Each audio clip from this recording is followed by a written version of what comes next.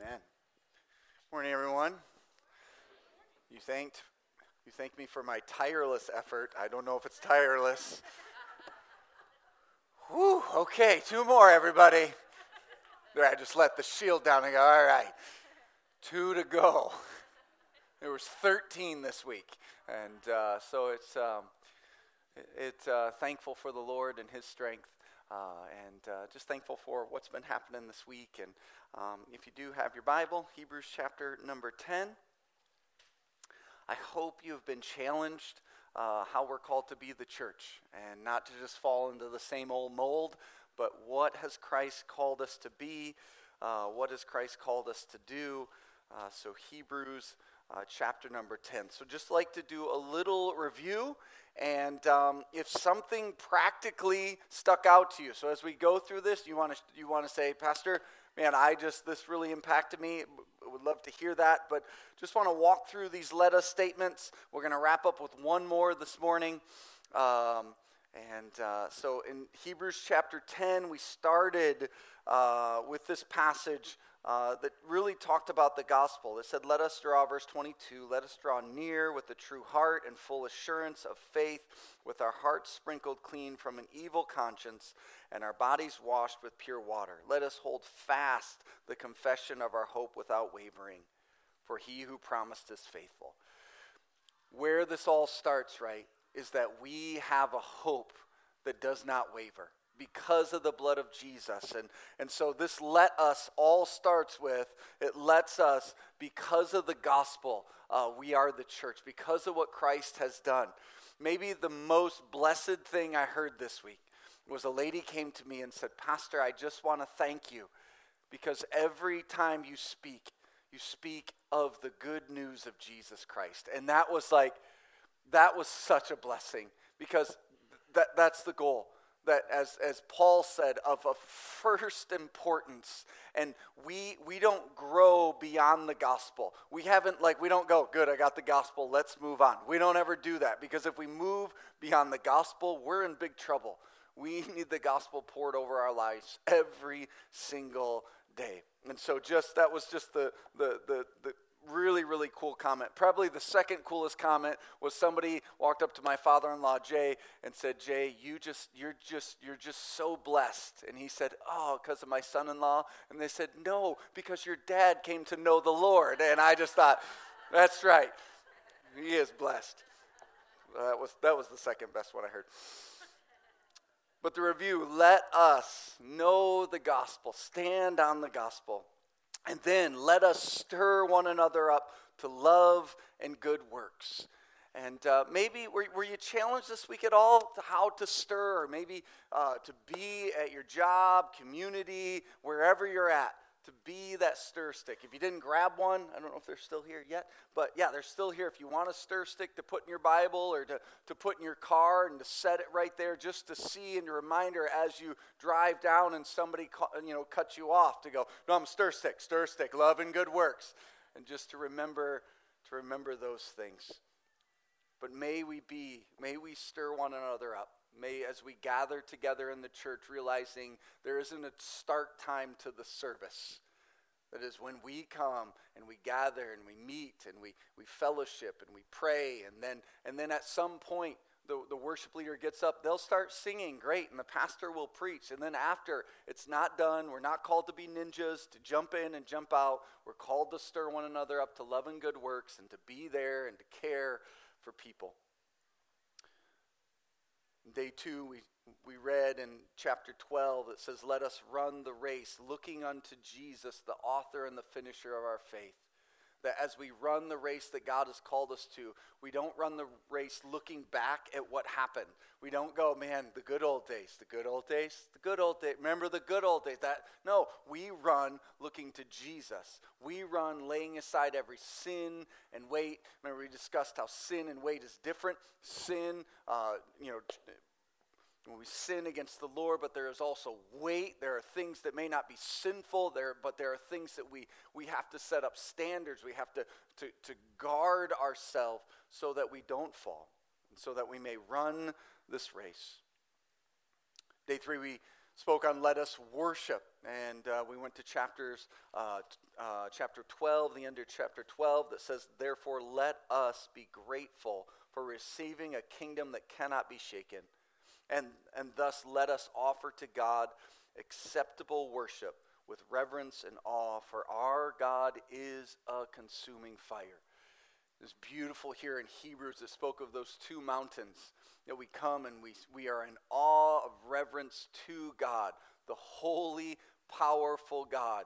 That what Isaiah say when he fell, when he had, to be able to see God, he fell down in terror, right? Knowing the holiness of God. And so we worship God in awe. We worship him in fear, not in a running away because of the wrath of God, but because we have such great respect and reverence for the Almighty God. And so we worship, the Bible says, in reverence and awe. And then as you read chapter 13, it tells us what that practically looks like.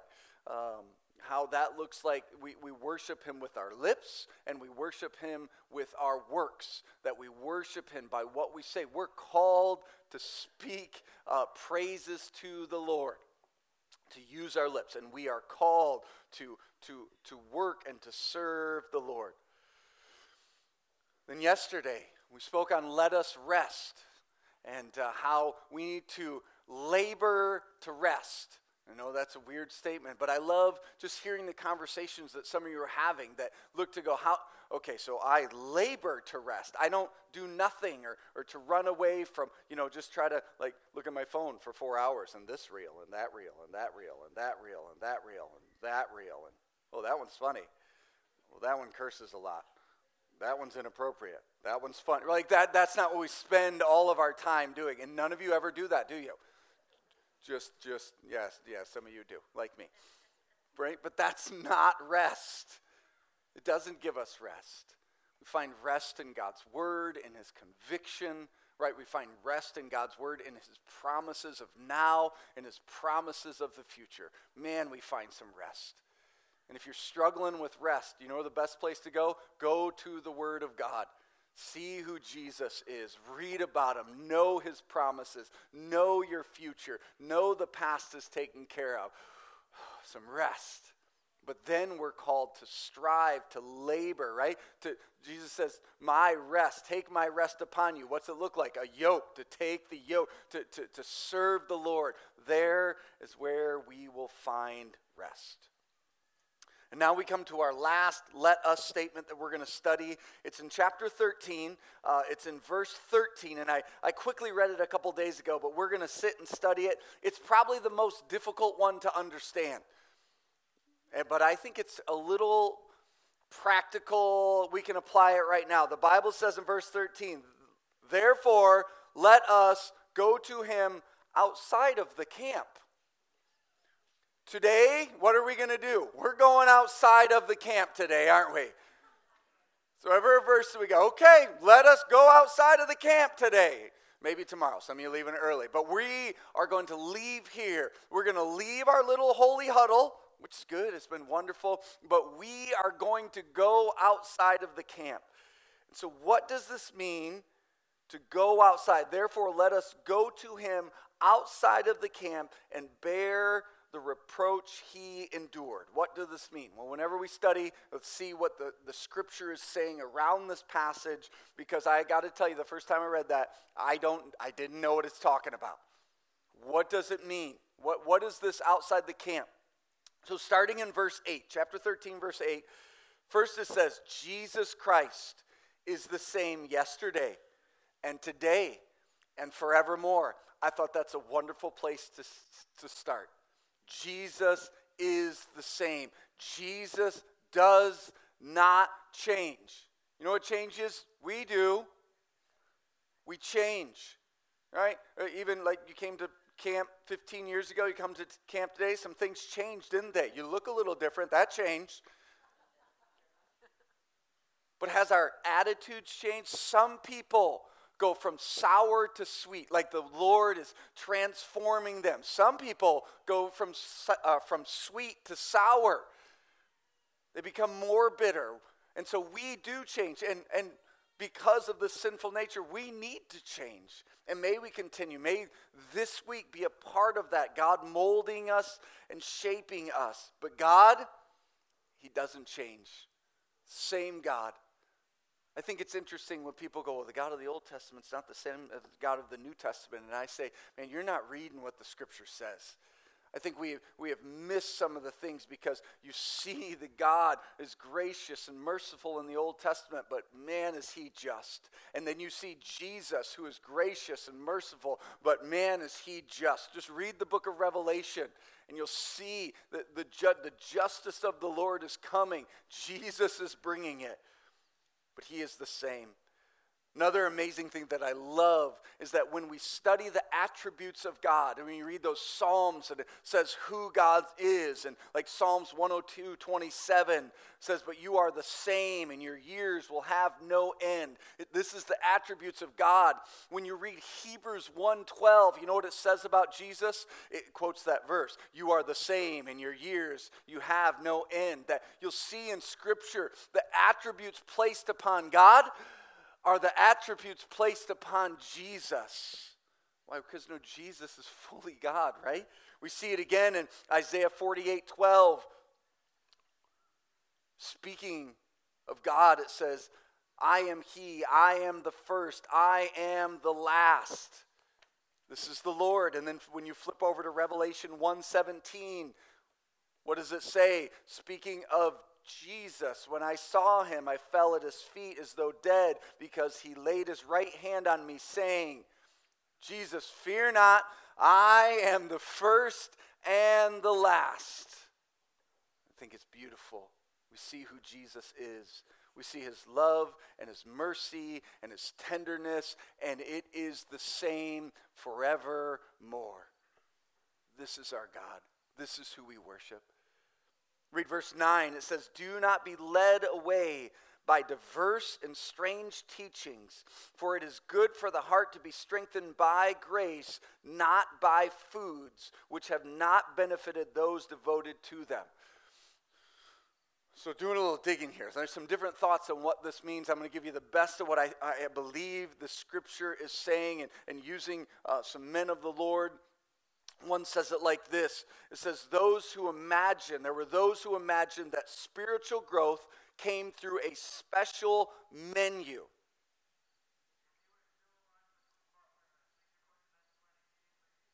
Anybody foosball tournament? You still there? All right, Aaron. I don't get distracted easily. I don't. It's not who I am. I may flip numbers around, but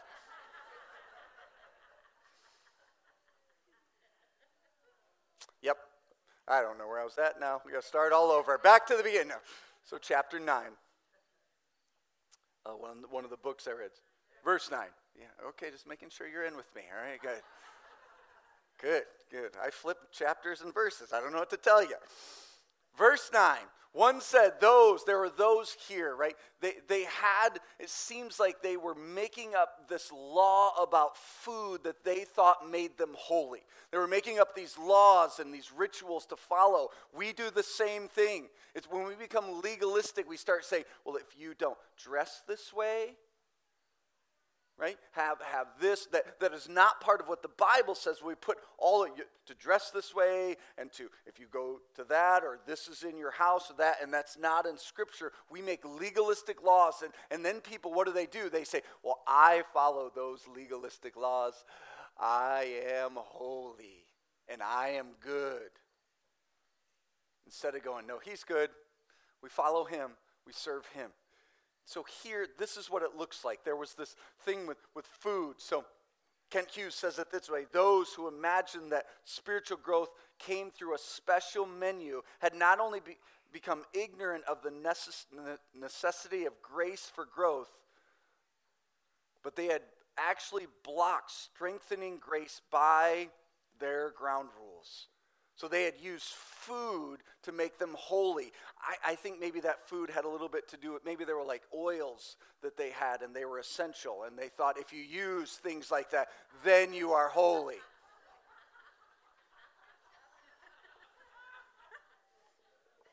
But the Bible says we are strengthened by grace here.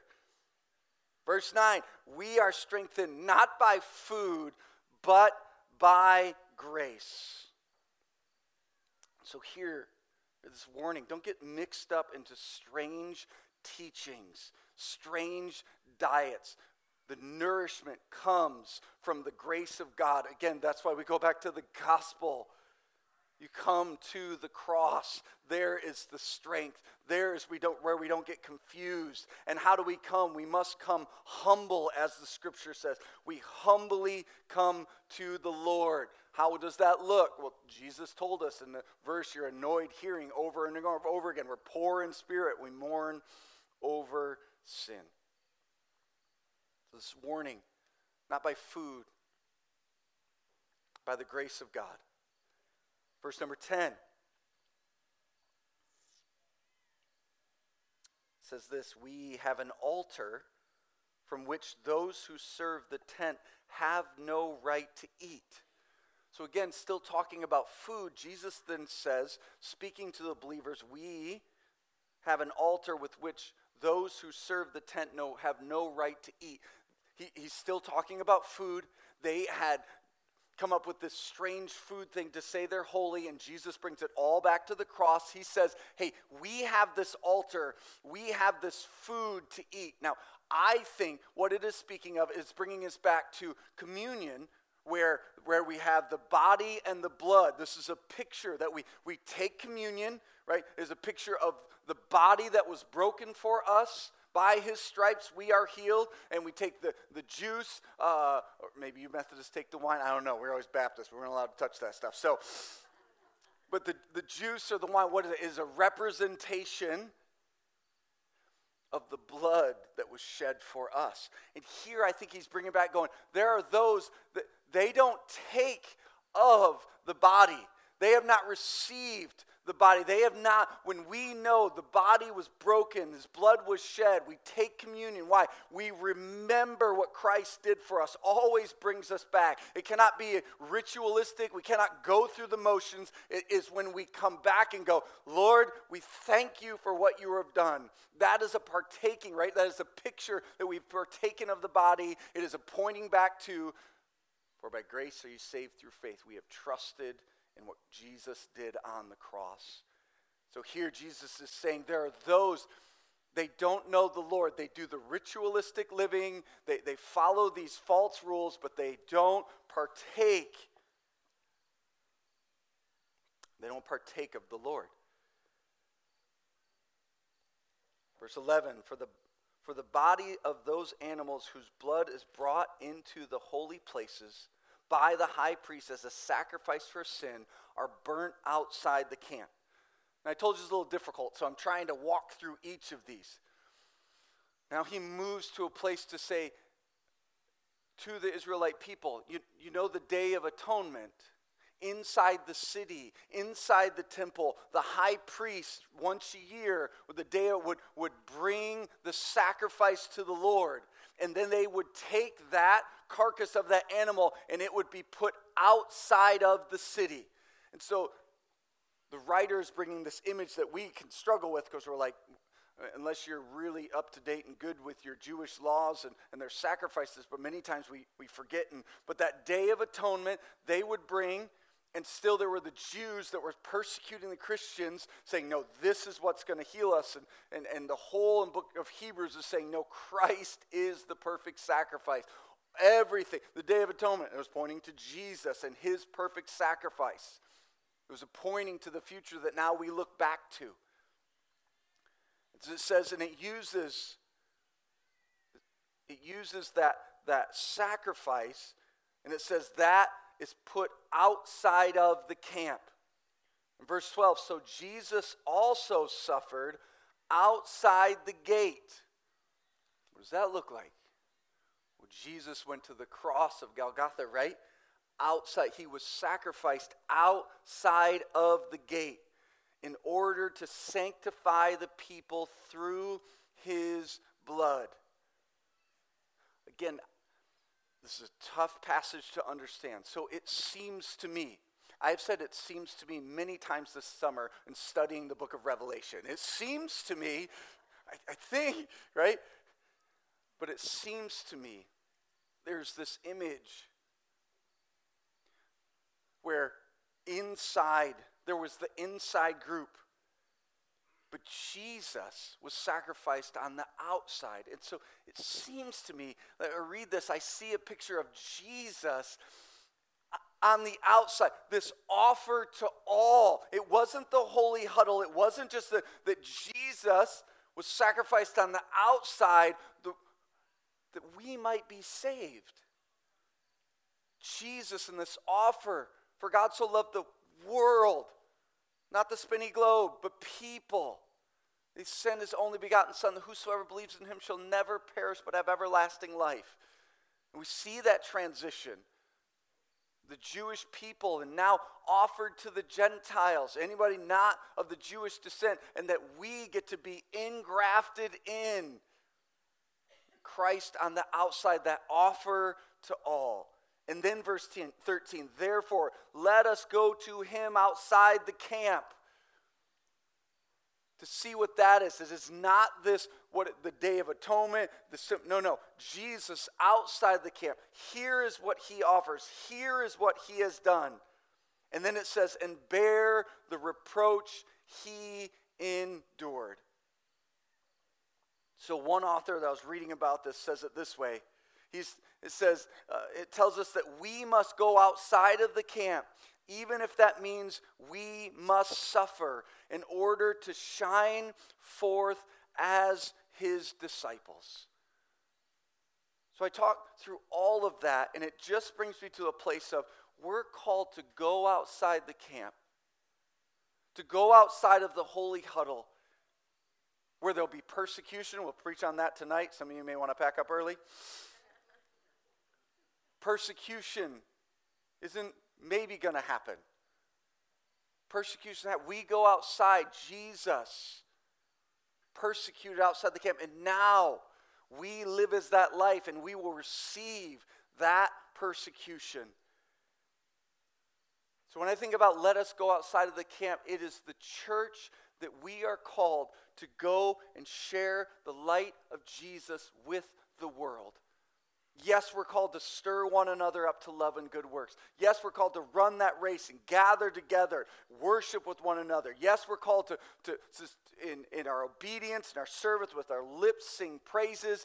Yes, we have the rest of the Lord and we labor, but we are called as disciples of the Lord to share that truth with the world.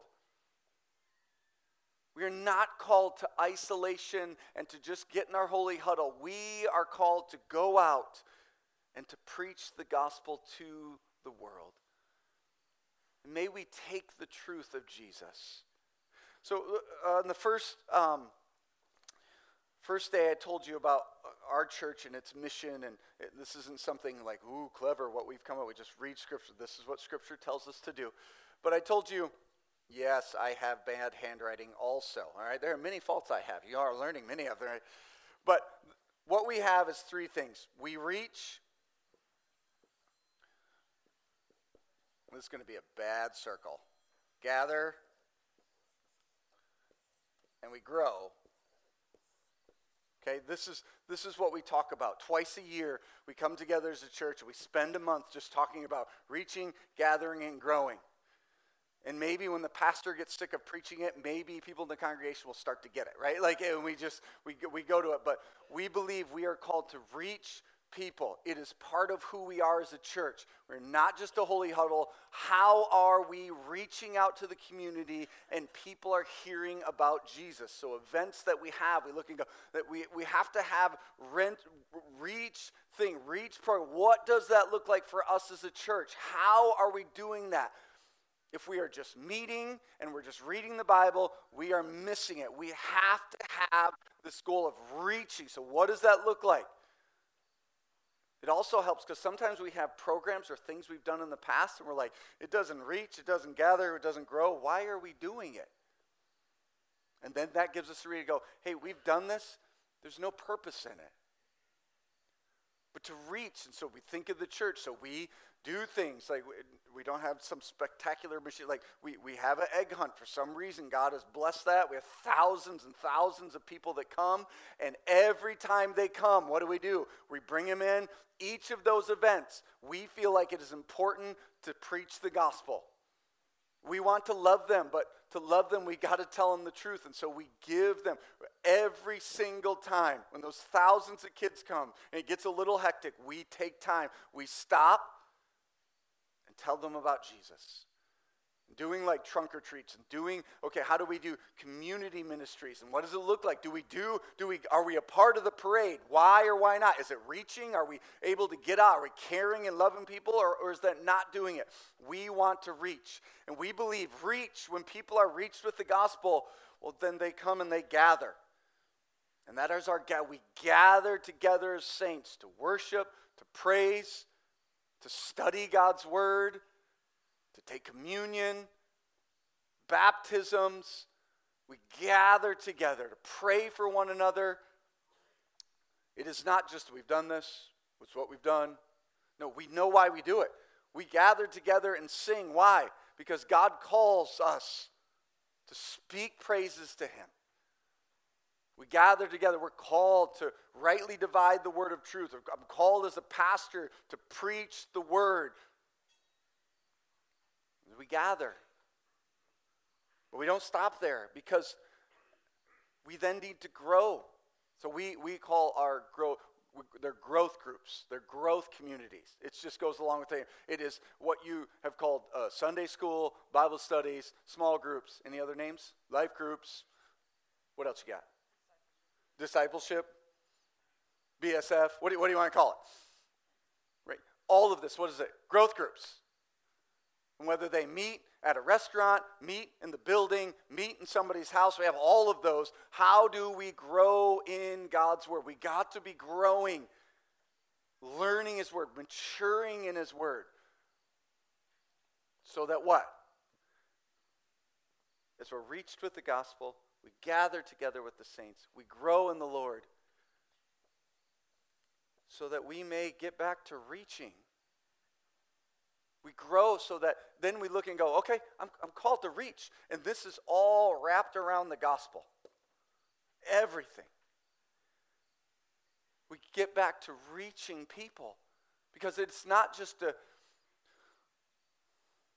building church call. It's a personal church call.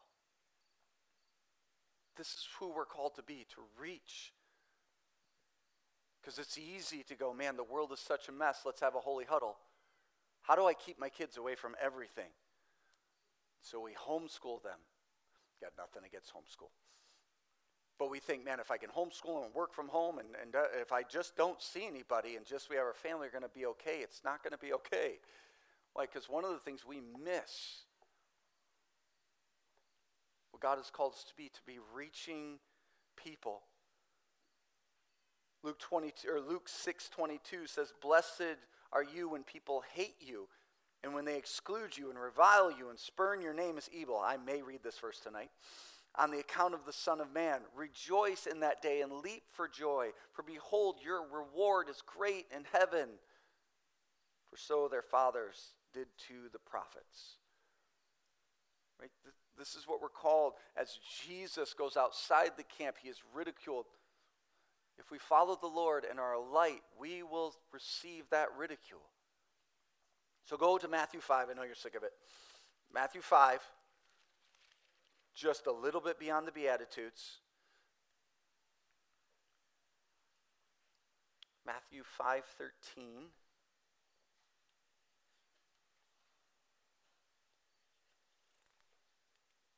So after the Beatitudes, Jesus then says, okay, so now you are the salt of the earth. But if salt has lost its taste, how shall its saltiness be restored? It's no longer good for anything except to be thrown out and trampled under people's feet. You are the light of the world. A city on a hill cannot be hidden, nor do people light a lamp and put it under a basket. That's called a fire. But on a stand, and it gives light to all in the house. In the same way, let your light shine before others, so that they may see your good works and give glory to your Father who is in heaven. We are called to be salt and light to this world. Because of Jesus, we are called to have a pity and a love for people, to care for them.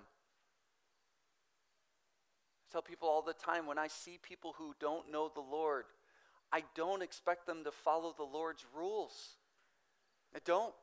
If you don't know the Lord, why are you going to follow the Lord?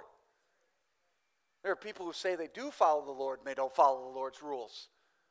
So why is somebody who doesn't know the Lord, why do we hold it like you can't look like, you can't do that, you can't swear in front of me, you can't do any of it, like it's like we want to shape them into the rules of the Lord, but they don't know the Lord.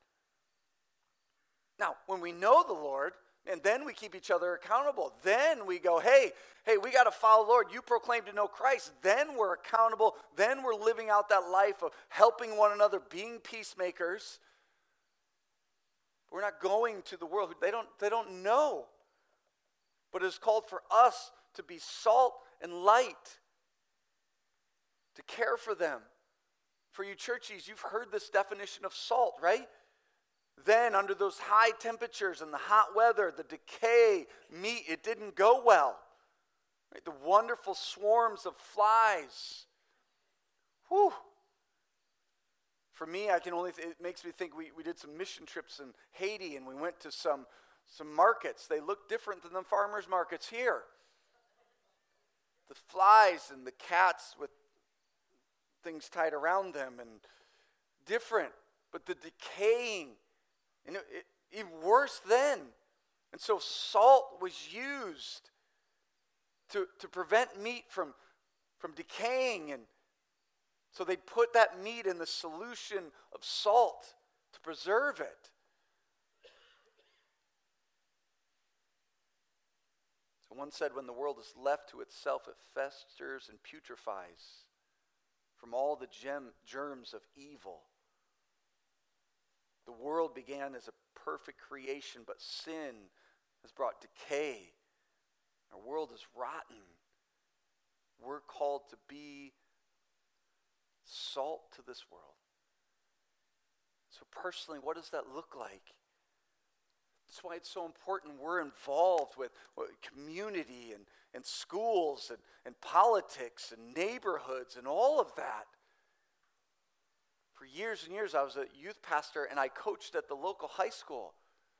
There were some bad teams. But just whatever I could do to get in the school and to know the kids. And there was a time that I had a key to every school in Waterford. It was wonderful. Now they have kicked us out and won't call us back. It's sad, right? It's really sad. Scared of us. Yeah. Breaks your heart. But salt and light to the world.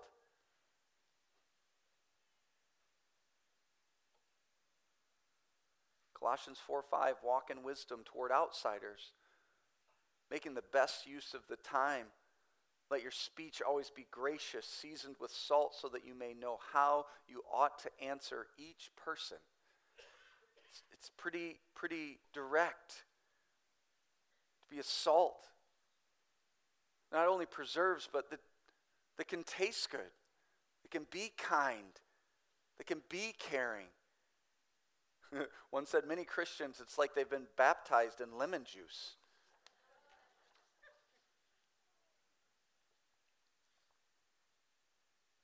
One author says, your life is much bigger than a good job, marriage, and non-delinquent kids. It's bigger than beautiful gardens, nice vacations, and fashionable clothes. In reality, you are a part of something immense, something that began before you were born and will continue after. God is reaching fallen humanity, transporting them into his kingdom and changing them into his likeness. And he wants you to be a part of it. This is our work. This is our job. And the pastor told a story about a new person came to their church, And he greeted them and said hello. And the pastor said, "Hey, what do you do for a living?" And she answered, "I'm a disciple of Christ, cleverly disguised as a machine operator." I thought it was beautiful. So just some I'm not tired. Some simple things that we can do to reach people with the gospel. So 4 things, then we'll wrap up. 1, learn to share your story of how you were lost and now are found. Learn to share your story. How did Jesus save you? And for some, your story is crazy. It's crazy. My dad's story, crazy. Let's look at what the Lord did. It is a crazy story. It's wonderful. It impacted many. But can I tell you something? I'm good if Silas doesn't have that crazy story. I'm good. Good, quiet, wonderful, knows the Lord, doesn't have to live through that to see it. I think that's probably what you want for your kids too, right? They don't. Now, some of them are going to need the story.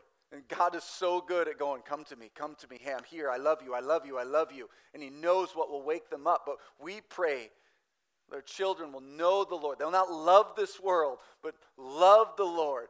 That they will not be filled with the flesh, but be filled with the Spirit. That's what we pray. But to know, as Christ saved you, let them know. Let them know your story. Some of them are crazy and some of them are simple and beautiful. I think it's a beautiful story to say, I want to tell you, my parents raised me to follow the Lord. They taught me the Word of God. I grew up in a home where a dad loved me and a mom loved me, and they taught me the Word and they prayed for me. And I've seen sin destroy people's lives. And they taught me I didn't need to live a life that way. Christ came and saved me. Yep, just because I grew up in a Christian home, I still know I am a sinful mess. I have a flesh that is wicked. I can easily give into that. But the Lord has saved me. A new life, a new way. He's given me this sweetness and this kindness. A testimony of showing people, man, there's this love. You're soaked in something. Yes, I'm soaked in the love of God. But to share your story. Sometimes stories are crazy. I have this man every other Tuesday, 25-year-old man. Every other Wednesday, he comes into my office and we just have a Bible study, him and I. He is a new believer. He's a recovering addict, alcoholic, and I love his story. I love what we're doing is I've told him, hey, we're going through this book of fundamentals, and I said, I want you to read the book of John and stop every time you don't know what's going on. I want you to ask, who is Jesus? And then write down your questions. So he'll come to me, okay? I'm through the chapters 3 and 4. I have 836 questions. Let's go. It's wonderful to see how the Lord is molding him, and he is was an alcoholic, and the Lord saved him. And he told me his story. He's 20 and a mess. He said, Pastor, I got connected in AA, and I started walking through, and he knows all the steps. I don't pretend to know all the steps. But he said, I got to that part where I got to find the spiritual being, and so I would do this, and I would do that, and I was good with God. Good with God. I met this lady. She started talking about Jesus, and he said, Jesus made me angry. Made me angry. I was okay with God, but Jesus. So I said, this lady I met and talking with her parents, one night it got a little heated because I had found that I was good with God and good with, man, I'm walking through these AA steps, but Jesus. He said, after that, the Lord started working on me. And he said, he told me there's a time I just sat there and was praying, and he said, Jesus, if you're real, I just want to know you. Will you make it so clear? So he said, I think he said the next day or 2 days later, I went to an AA meeting. He said a man there, his name was Richard, showed up. He said I had known Richard. We had, either he had been my sponsor, or I had been his sponsor, but he said I hadn't seen Richard for 5 years. Richard was a heroin addict. He said Richard had been gone for 5 years. He said Richard showed up and he saw me and he walked up to me. He said, hey, I got to tell you something. I met Jesus. And so Justin was like, all right, Lord. First thing that comes out is somebody who's met Jesus. And he said, Richard began to tell me about Jesus. Now, Richard had come to our church. He was 32 years old when he came to know the Lord. He had destroyed his body with heroin. He came to know the Lord. See, the first time I saw Justin was at Richard's funeral. Richard had known the Lord and followed the Lord. But I think the Lord said, Richard, it's time to go to heaven. Richard OD'd and died. So I did the funeral, and Justin and his wife were there. Remember Justin going, I got to talk to you. I just don't know. I got to talk to you. So Justin came in and said, man, Richard, he spoke to me. He told me about Jesus. And now Justin follows the Lord. Meet every other week, growing and learning about who Jesus is. It's crazy to think. I just think of what the Lord's going to do with this man and his bride. But what is your story? Do you know if Christ has saved you? Share your story. Know it. Walk through it. Because sometimes you're going to meet, at some point you're going to meet someone and you need to share your story. You need to see what the Lord did. And then, we not only need to share our story, we need to share our life. We need to know who our neighbors are. We need to be able to care for people around us. Maybe it doesn't happen up here, but in the city, people don't know their neighbors. We don't. It is a conviction of mine.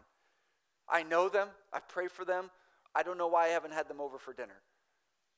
Why I haven't had it, and I'm kind to them, and we talk, and but I'm convicted to take it out. I need to do more than just be that friendly neighbor that is kind and caring. How am I sharing my life with them?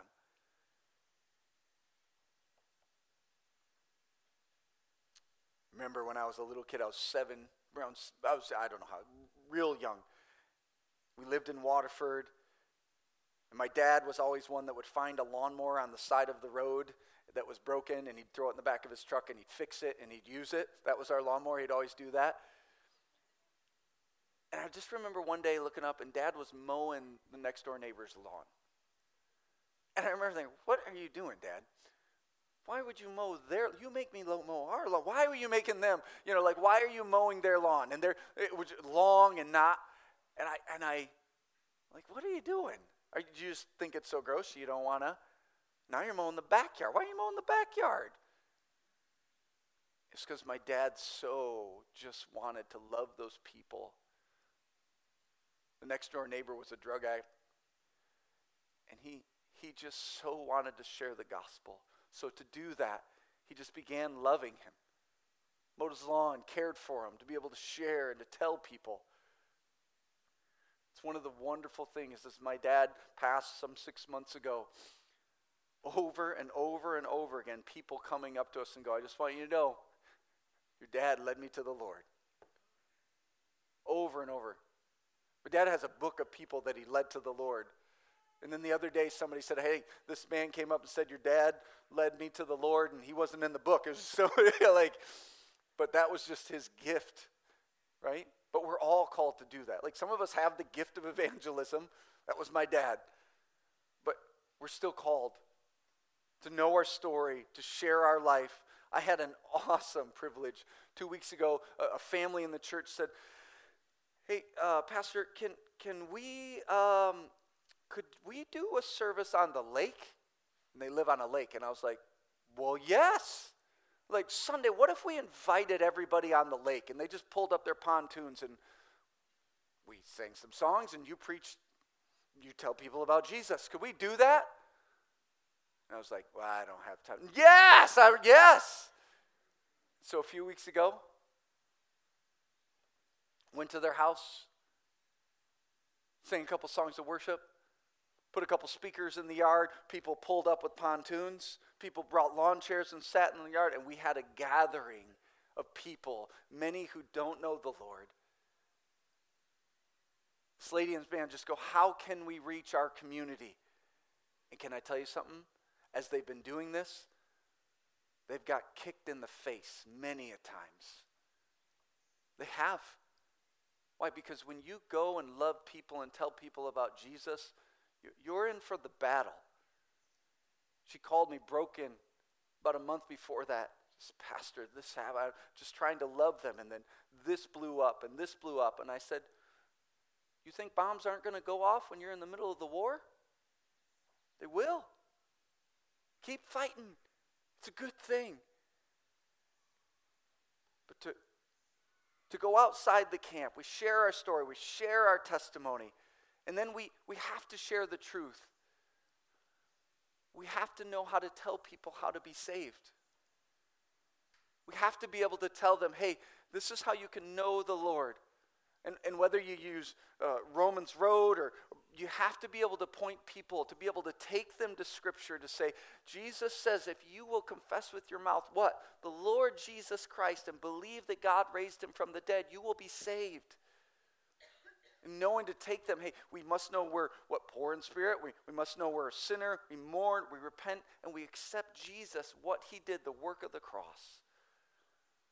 But to know how to do that, that is so important.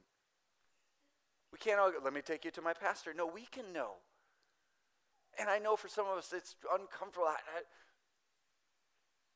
But we need to know how to do that. And then lastly, we must start to pray for people.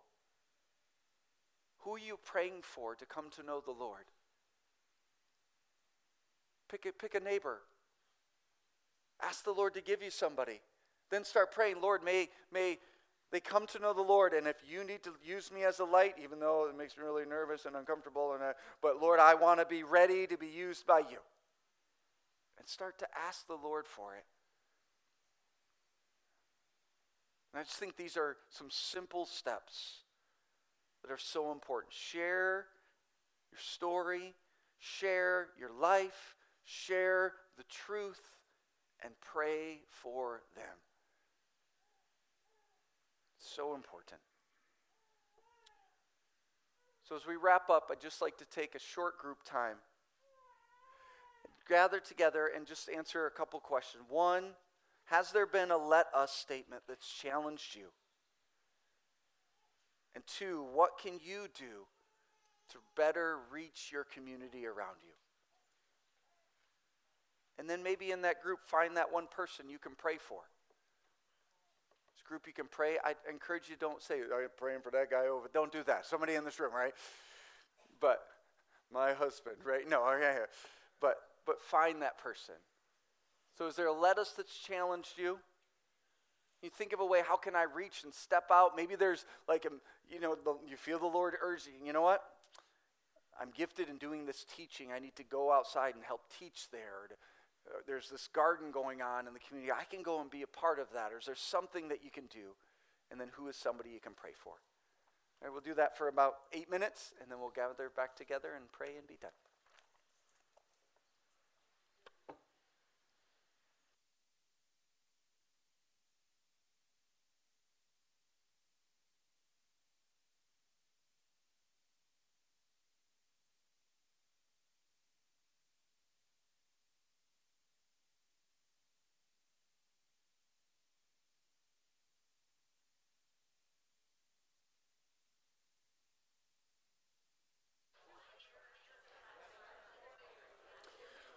All right, everybody. We're just going to pray and wrap up. You're like, my group is not done. Well, we can pray and you can keep going after we dismiss, all right? But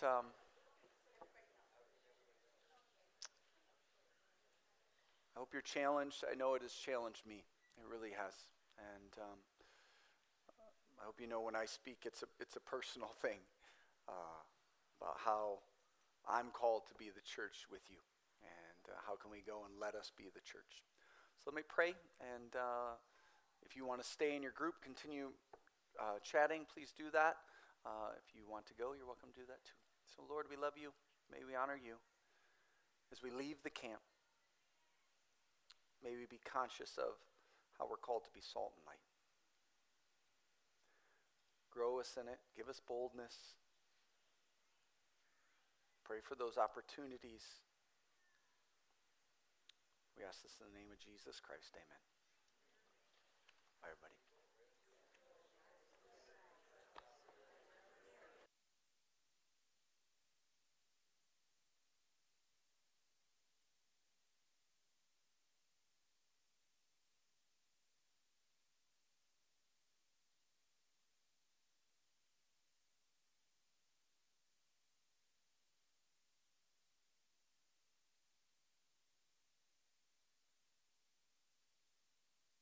Yeah.